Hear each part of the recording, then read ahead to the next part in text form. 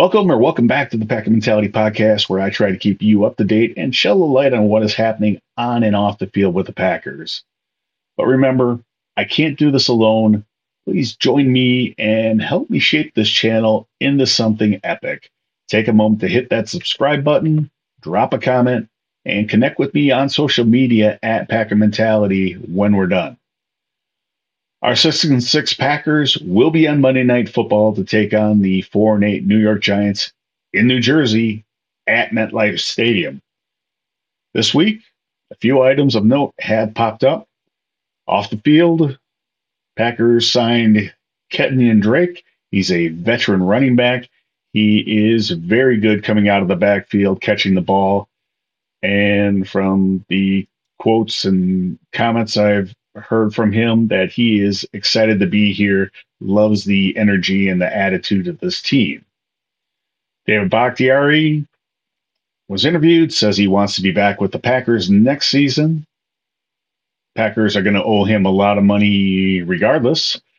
My concern with this is, can we trust his knee? He trusted his knee this season, and he only lasted one game. Do we want to pin our hopes on a left tackle that could be gone at any moment for the rest of the season?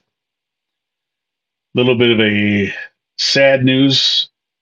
Mason Crosby signed with the Rams. I think Mason was waiting to see if Anders Carlson panned out or if the Packers got frustrated with him. I think Anders has done a very solid job this season. And unfortunately, that means Mason will move on. But I do believe that when Mason is done playing, that he will hopefully retire as a Green Bay Packer. For Monday night, the injuries. And once again, the Packers list is long. Not practicing on Friday. Elton Jenkins, who did practice Thursday, but didn't practice on Friday with a shoulder injury. Quay Walker didn't practice. And Christian Watson, with his hamstring injury, did not practice. I do not expect Christian to play. Limited. Jair Alexander, once again. No idea if Jair is going to play. I'm not counting on it. Devondre Campbell, A.J. Dillon, Rashan Gary, Aaron Jones, Jonathan Owens, Jaden Reed, Devontae Wyatt, and Darnell Savage, all limited. Of those, I do not expect Aaron Jones to play. Full practice, but still currently within his 20-day window to return from injured reserve is Eric Stokes, and also full practice for Josiah DeGuara. Could see him on Monday night. For the Giants, not practicing, Daniel Bellinger, their starting tight end at the moment, and that is from illness, not injury. I would expect to see him on Monday night. And they're starting offensive tackle Evan Neal did not practice as well. Limited in practice. Defensive lineman Dexter Lawrence and Ashawn Robinson, and linebacker Isaiah Simmons. The Giants come in at 4-8. They are on a 2-game winning streak. They beat the Commanders and the Patriots, neither of whom are any good. If you watched the Thursday night football game with the Patriots, you saw what a mess they are. Giants are ranked 31st in the NFL in scoring, 26th in scoring defense, which means you have a terrible scoring differential. They are 31st in the league in scoring differential. Giants offense. Went back and listened to or watched my episode from the Giants game of last year. And this Packers defense kind of let Daniel Jones do whatever he wanted. It was a combination of bad penalties, inability to keep Jones in the pocket. They let him get outside. Bunch of mental errors. It was a bad scheme by Joe Barry, having his corners play off on wide receivers that did not deserve that amount of respect. And a couple of bad plays, or big plays by Saquon Barkley, one run and one pass of over 40 yards that did the Packers in. This season, the Giants offense has gone over 20 points just twice all season. And for the past 3 weeks, they've been starting their third string quarterback, Tommy DeVito. Tommy has gotten sacked a lot.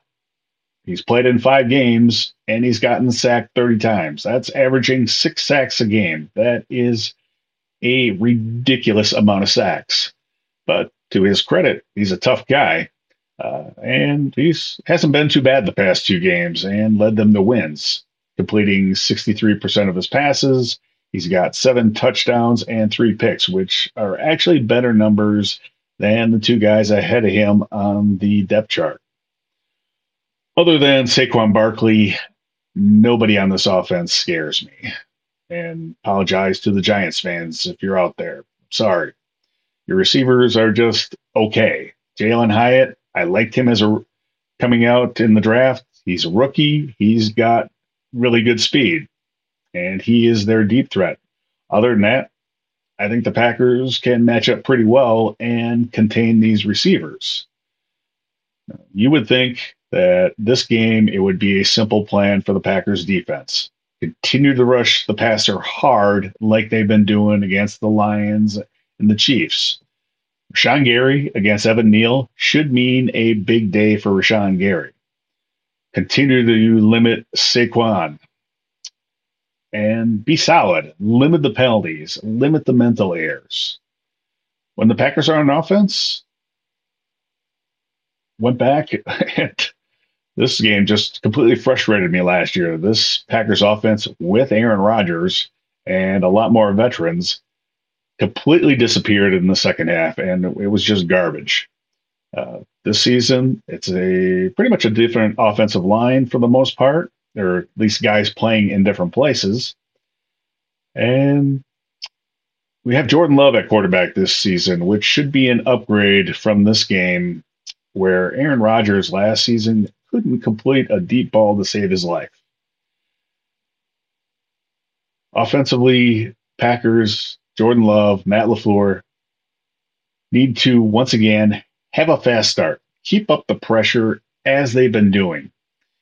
Have that aggressive mentality that they've had.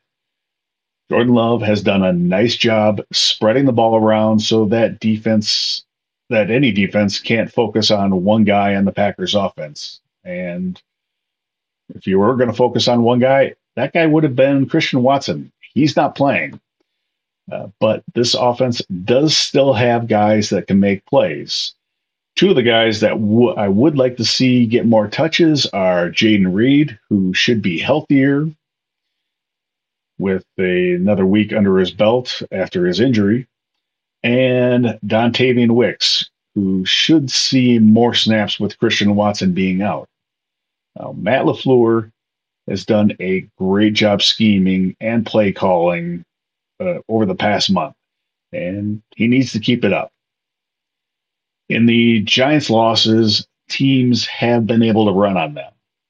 And when they played the Cowboys, and they played them twice, the Cowboys pretty much did whatever they wanted on offense. They could run the ball, they could pass the ball.